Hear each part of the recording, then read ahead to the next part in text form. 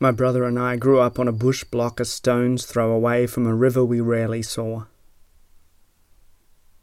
Our world, for the most part, was a lumpy hodgepodge of paddocks and gardens.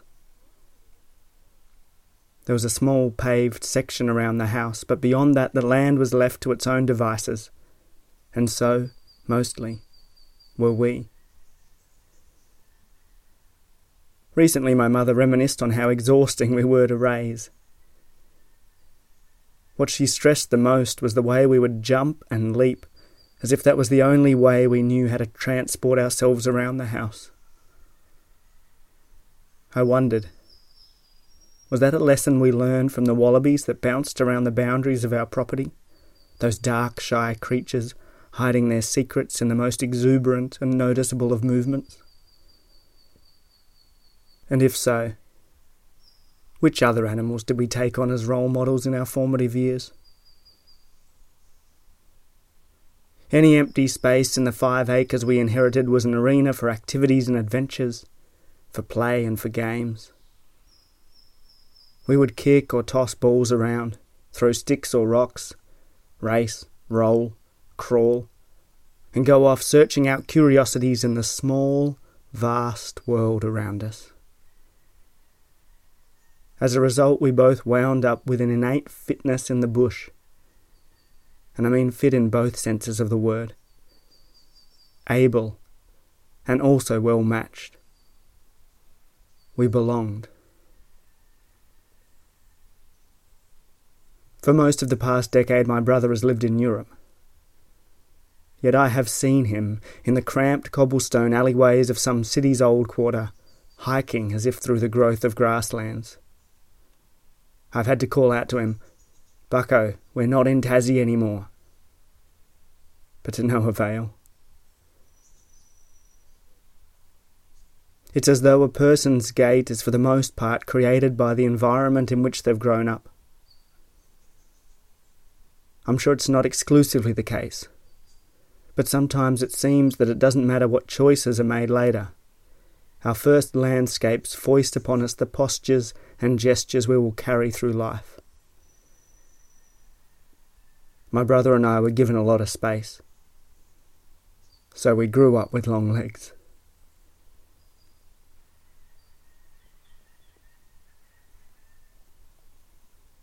Later we moved off the bush block to a smaller property on the edge of Launceston. It was backed by a reserve of mixed woodlands, the sort of tract of bush that ultimately I came to realise was a much diminished version of wilderness. Invasive weeds were almost as commonplace as native shrubs, and you could call cooey thrice in a whisper, and half a neighbourhood could hear you, even if they weren't likely to leave their brick homes and come running to help.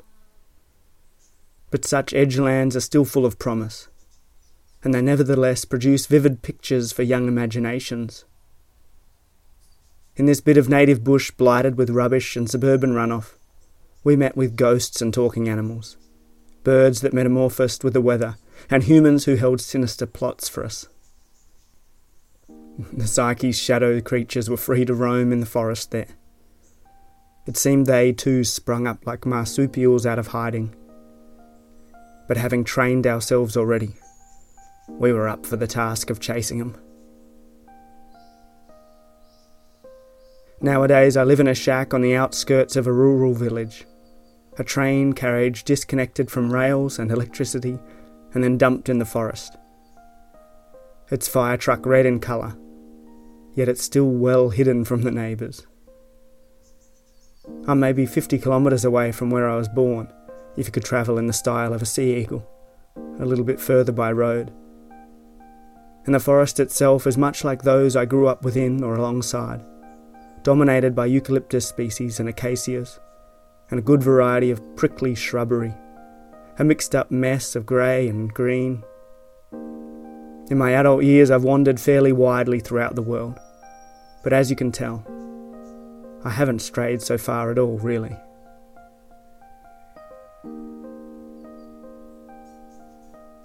I've been contemplating what I would have made of this property as a child.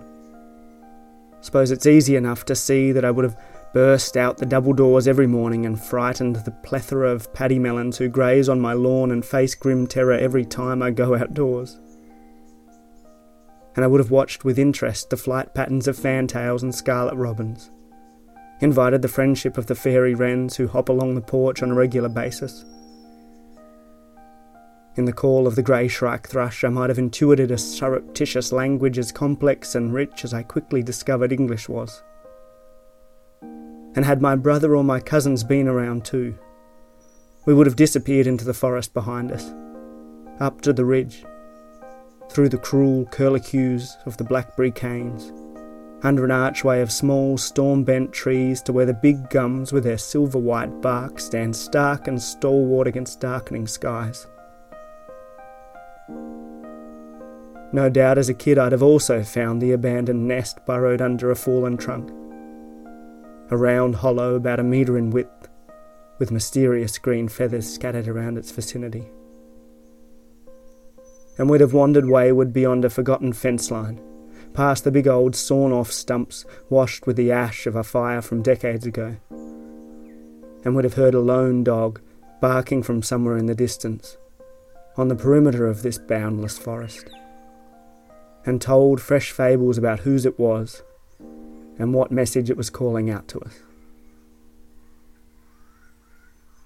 And with the utmost certainty, I can say that the eucalyptus sapling that grows as a clump of blue-green leaves directly in front of the train carriage would have been an obstacle over which we would have eventually tried to jump. In fact, it's the sort of thing I still do. It strikes me that even now I mostly travel through the world with leaps and jumps, as if these long legs encourage me.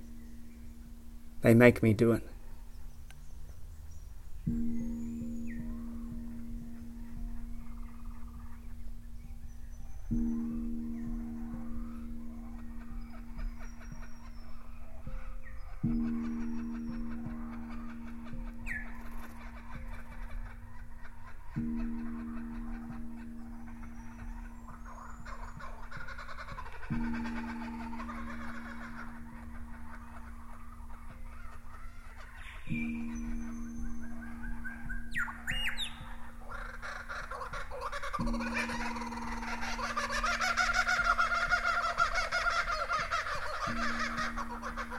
Although I was surrounded by bush, I was pretty well illiterate when it came to naming what existed around me. I knew gum trees, wattles, man ferns, echidnas, cockatoos, kookaburras. But the rest of the knowledge came much later. And I barely saw the species that I could not speak of by name, or so it seems in hindsight. For instance, there's a tree known commonly as prickly box, which is putting out its first fine white flowers in front of me right now. And this tree has been in every forest I ever went in through my childhood. But it wasn't until I was an adult that I remember admiring its bouquet or associating it with the new year. Even more madness. The edible fruit of the cherry ballot, or native cherry, must have sprouted around me every summer, even at eye level. Yet I don't recall tasting a single one of them until I was 18 or 19 years old. My parents did not work the land or venture out into wild country for any recreational purpose. We infrequently went camping, had a crack at fishing trips only once or twice, and although my family members weren't oblivious to the bush's beauty, I think I can say most of us didn't identify any particular romantic appeal in it, not for a long while. As I've said, for us kids it was a playground, and I suppose that meant that only those species which were immediately of use to our games needed some form of nomenclature. We may never have used the common names for them, only private, esoteric, clandestine names. For example, there was a type of grass that at the onset of summer put out a papery seed pod, pale yellow and oval-shaped, with a thin tail straggling off the end of it. We grabbed handfuls of them at a time and threw them at each other. And as far as I'm concerned, this plant, in summer at least, is called bees. There were plants and animals whose names we knew well, though. and those were mostly the ones that had been taught to us as potential threats. Some of them I can see around the train carriage now. Jack jumpers and cutting grass, bull ants and buzzies. Perhaps it's odd the fondness which I feel for each of these. The jack jumpers and bull ants both belong to the same genus of ant, the most lethal in the world, I'm told, since quite a few people have an anaphylactic reaction to the jack jumpers in particular. Every year of my life I have been stung by the ginger pincers of these furious little ants, who often act like drunks at closing time. Once, scrambling up a cliff, I put my hand right in a nest and had 10 of the little buggers hanging off my palm. But I survived, to write a bush poem about the experience. It would be a disappointing thing to die from a jack jumper sting. The bull ants deliver a sting which is less fatal but more painful, and the animal itself is a brutal thing of beauty, like a shard of obsidian.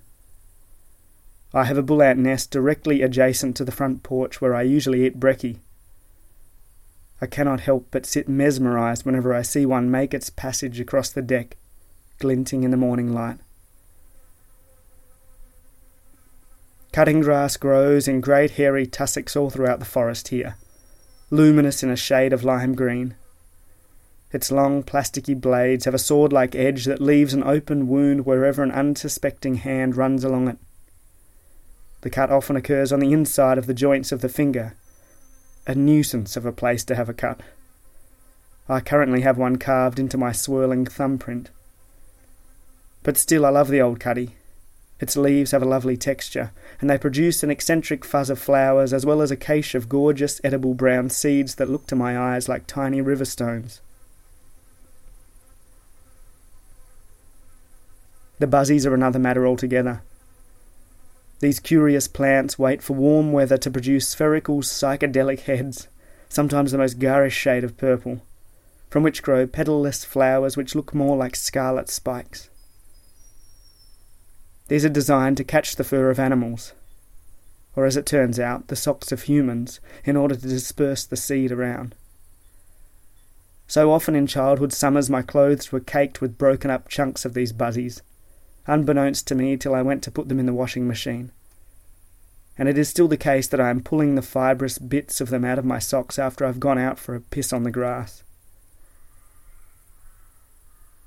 Over the years I have gone to great lengths to add more to the list of names I know, to address the plants and creatures around me.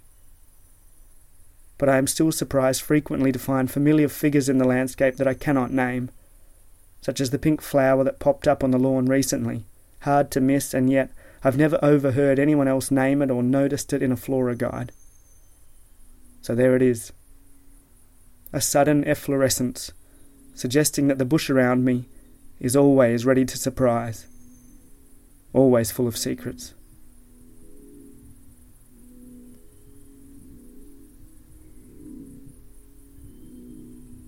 There was another animal I could name in childhood, the sugar ant.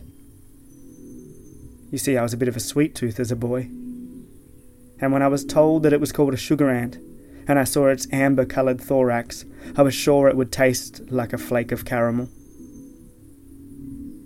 Like I say, every ecosystem is ready to explode with surprises, and surprises sometimes teach the most poignant lessons. A sugar ant more or less tastes like formic acid, which you might expect as an adult.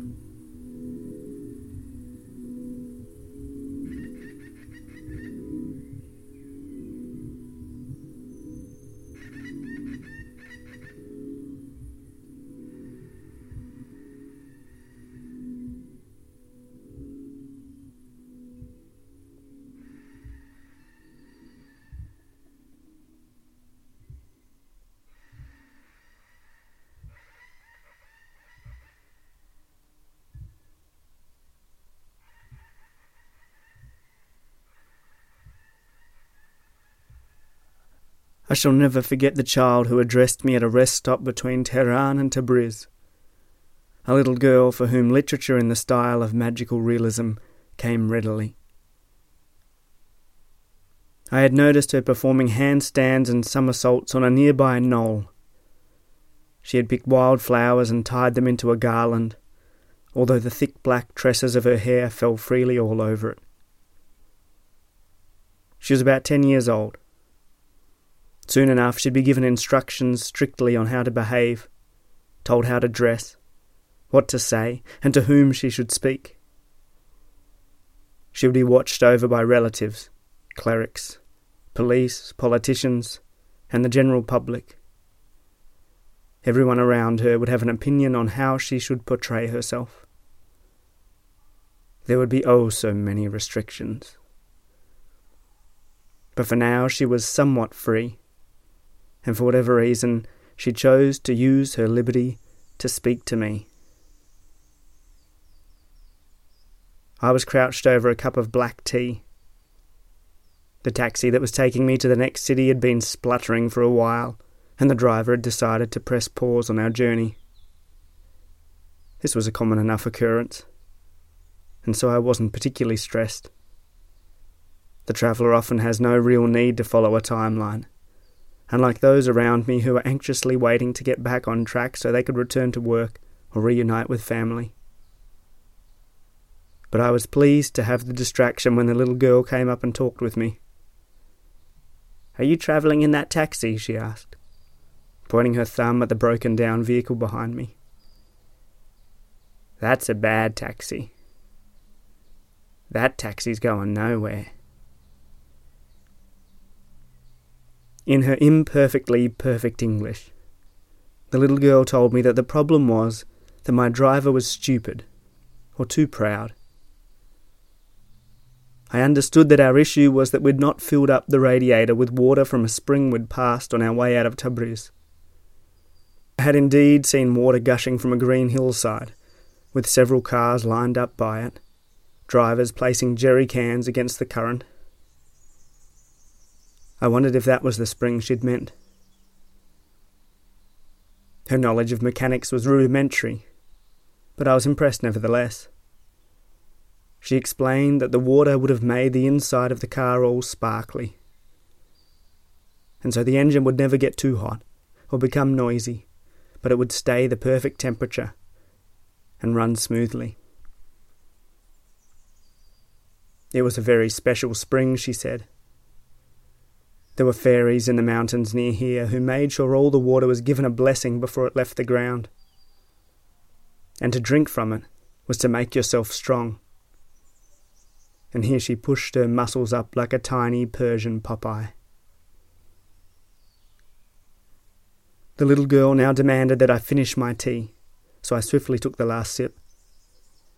Then she stepped towards me, grabbed my hand, and said I should follow her. "Look at this," she said, pointing at nothing in particular.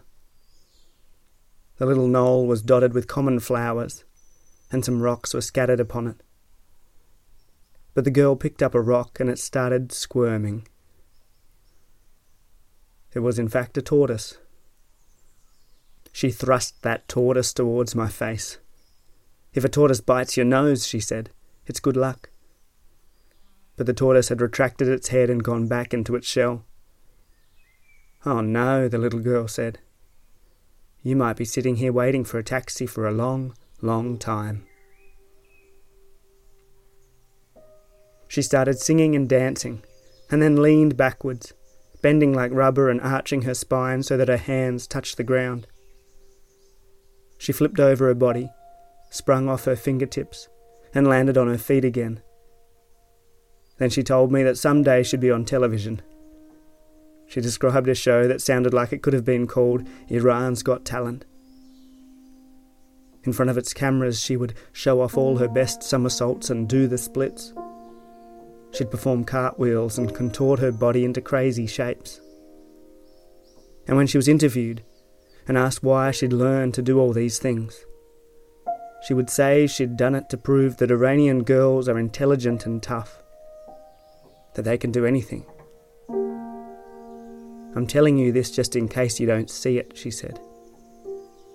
"But you should really be watching." We were interrupted by the honk of a car horn. It wasn't my taxi, that's for sure. but the little girl was being beckoned back to the rest stop by her dad. We bade each other farewell, and I returned to the tea stall and ordered another cuppa.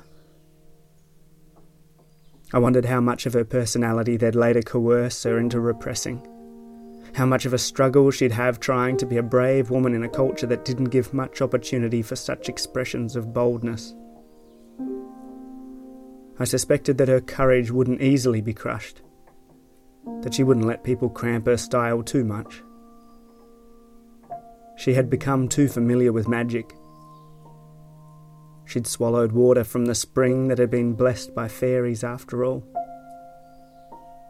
As I waited for my ride, I imagined my new friend walking on her hands down a main street in Tehran, wandering along the busy boulevard of Vali Asr, flipping up onto her feet, and half gymnast, half mechanic, fixing the engine of a truck before skipping through traffic towards the Elborz Mountains. But maybe that was the most unlikely fairy tale of them all. It seems that times are tough for girls like her, with millions of people waiting in the wings to tell her how and who she was supposed to be. It would take some stubbornness to stick it out. How long do we keep a clear view of ourselves as children before the vision is obscured by so many outside opinions?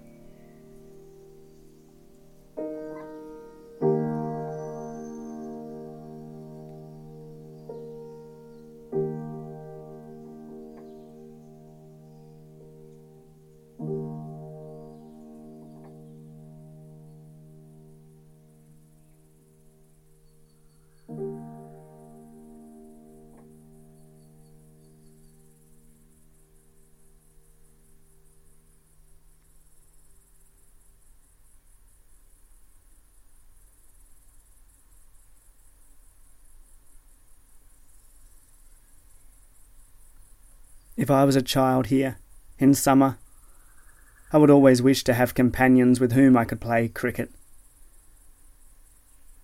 Though it's a little uneven and pock-marked with marsupial snout holes, the yard in front of the train carriage would be good enough as a grassy wicket, and there's ample room to swing and slash at poorly pitched deliveries, to tonk them into thickets of prickly shrubs. And then the fun begins. For in my childhood a great many treasures were found when the tennis ball went into some deep section of the garden. Mysterious things lived where the branches bifurcated on the trunks of certain bushes. And when you eventually found the object you were looking for, you'd emerge smelling of whatever pungent greenery you'd entered, with twigs and leaves throughout your hair like some prize-winning athlete of the ancient games. This was after all how my cousin came face to face with a tiger snake, tracking a ball that had gone into the gorse in the outfield.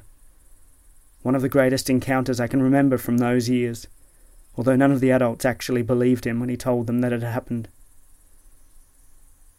Apart from that, you might find birds' nests, burrows or bits of garbage, an old bottle, or best of all, a tennis ball from several seasons ago.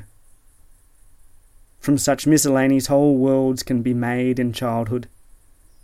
Stories could be told that would swell and bulge in the retelling. No wonder they thought my cousin was telling porkies. We always did.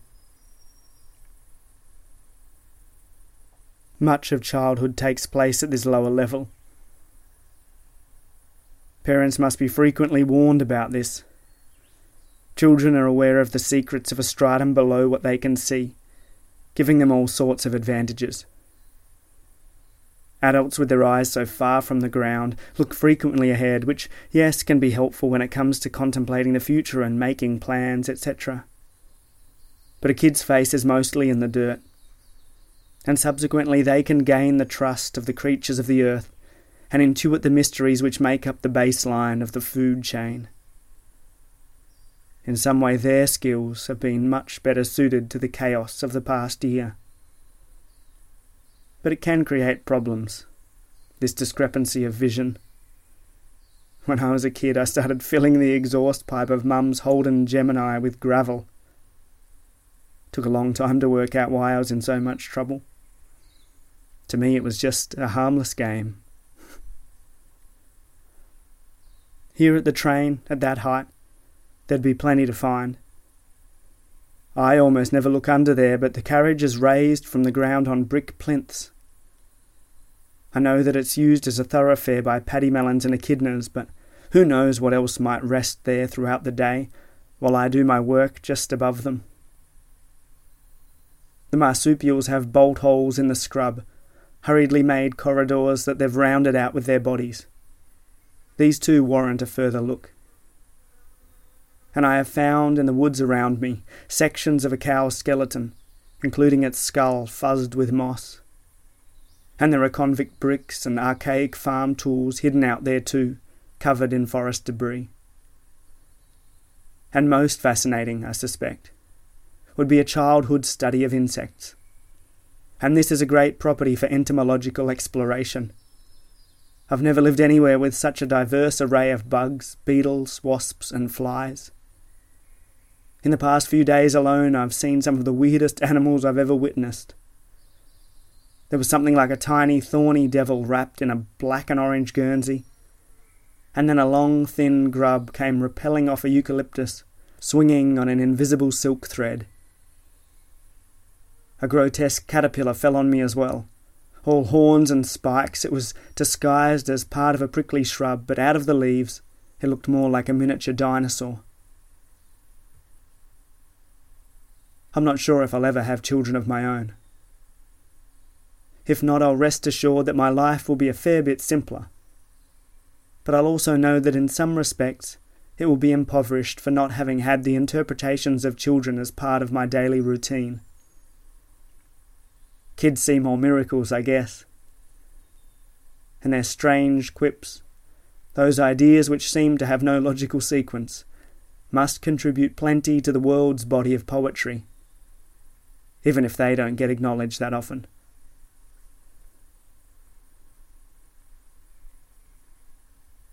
I reckon most children combine their smallness, flexibility and curiosity to create a perspective that's useful to all of us. They are often funny, irreverent, imaginative and compassionate, caring little comedians. Or to think about it in a slightly different way, they're much like another mystifying species of insect for the entomologist's catalogue. And like all those other weird bugs we might come across, they're well worth trying to understand.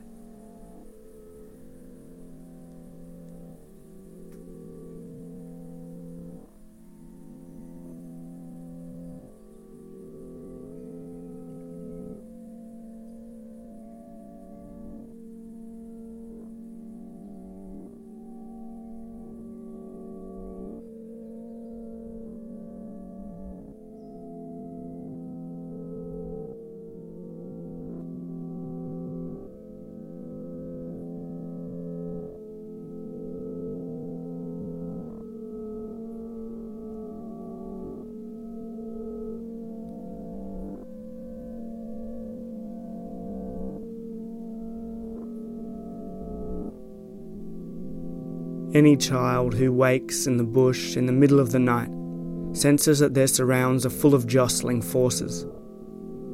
Spirits and beings that are barely suppressed beneath an unseen surface, waiting to explode.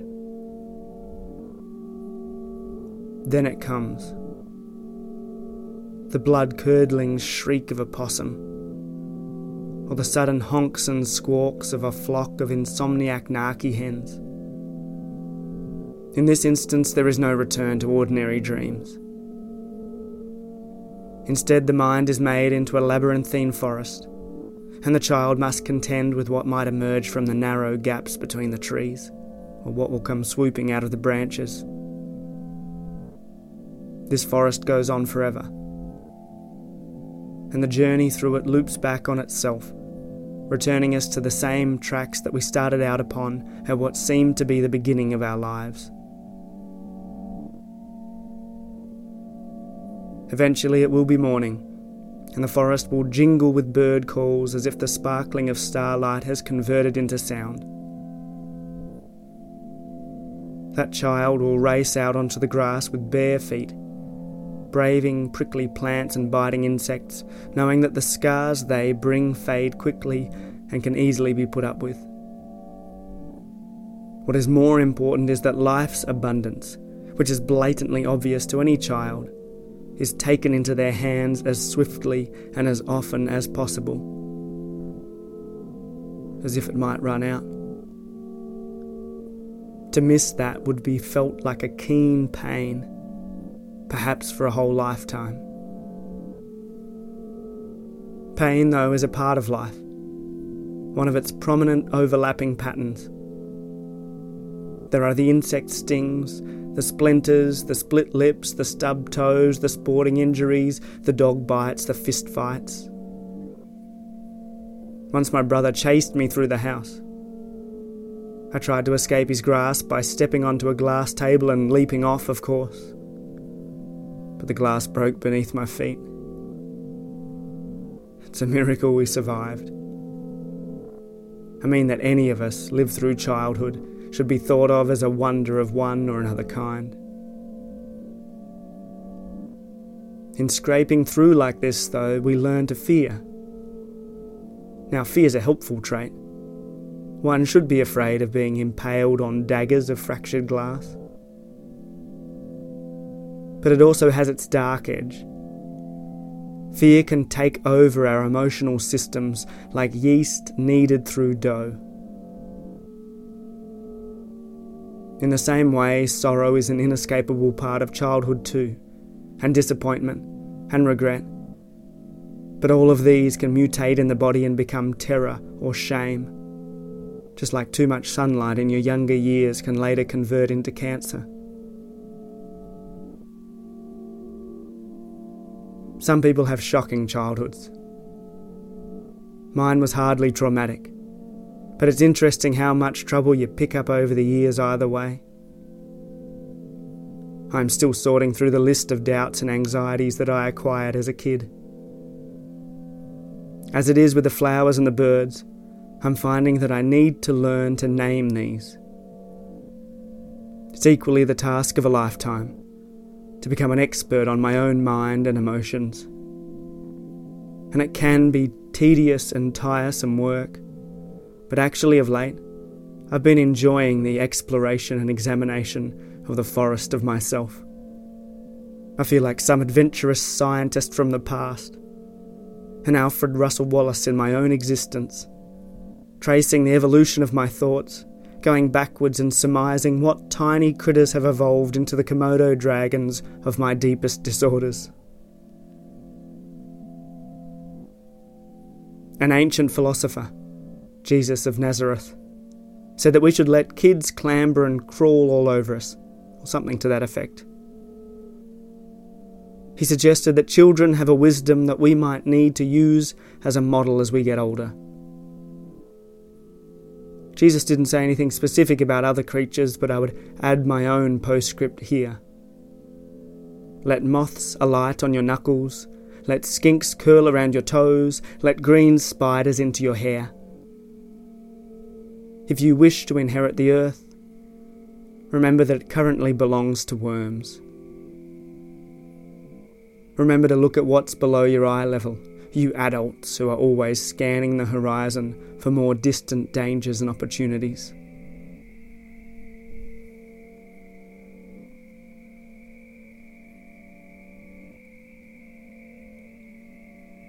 Yesterday evening I remembered the childhood pastime of chasing after tadpoles. On dusk I went to the dam behind the train carriage and saw the throngs of black baby frogs kicking about. But then I heard a sneeze. Curious, I looked through the reeds and saw that it was, of course, a platypus, slurping its way through the water. Surprises emerge everywhere. And as we grow older, it seems that only at our brightest moments do we make the effort to open ourselves up to them. And on those occasions, We're as cluey as the kids that we once were.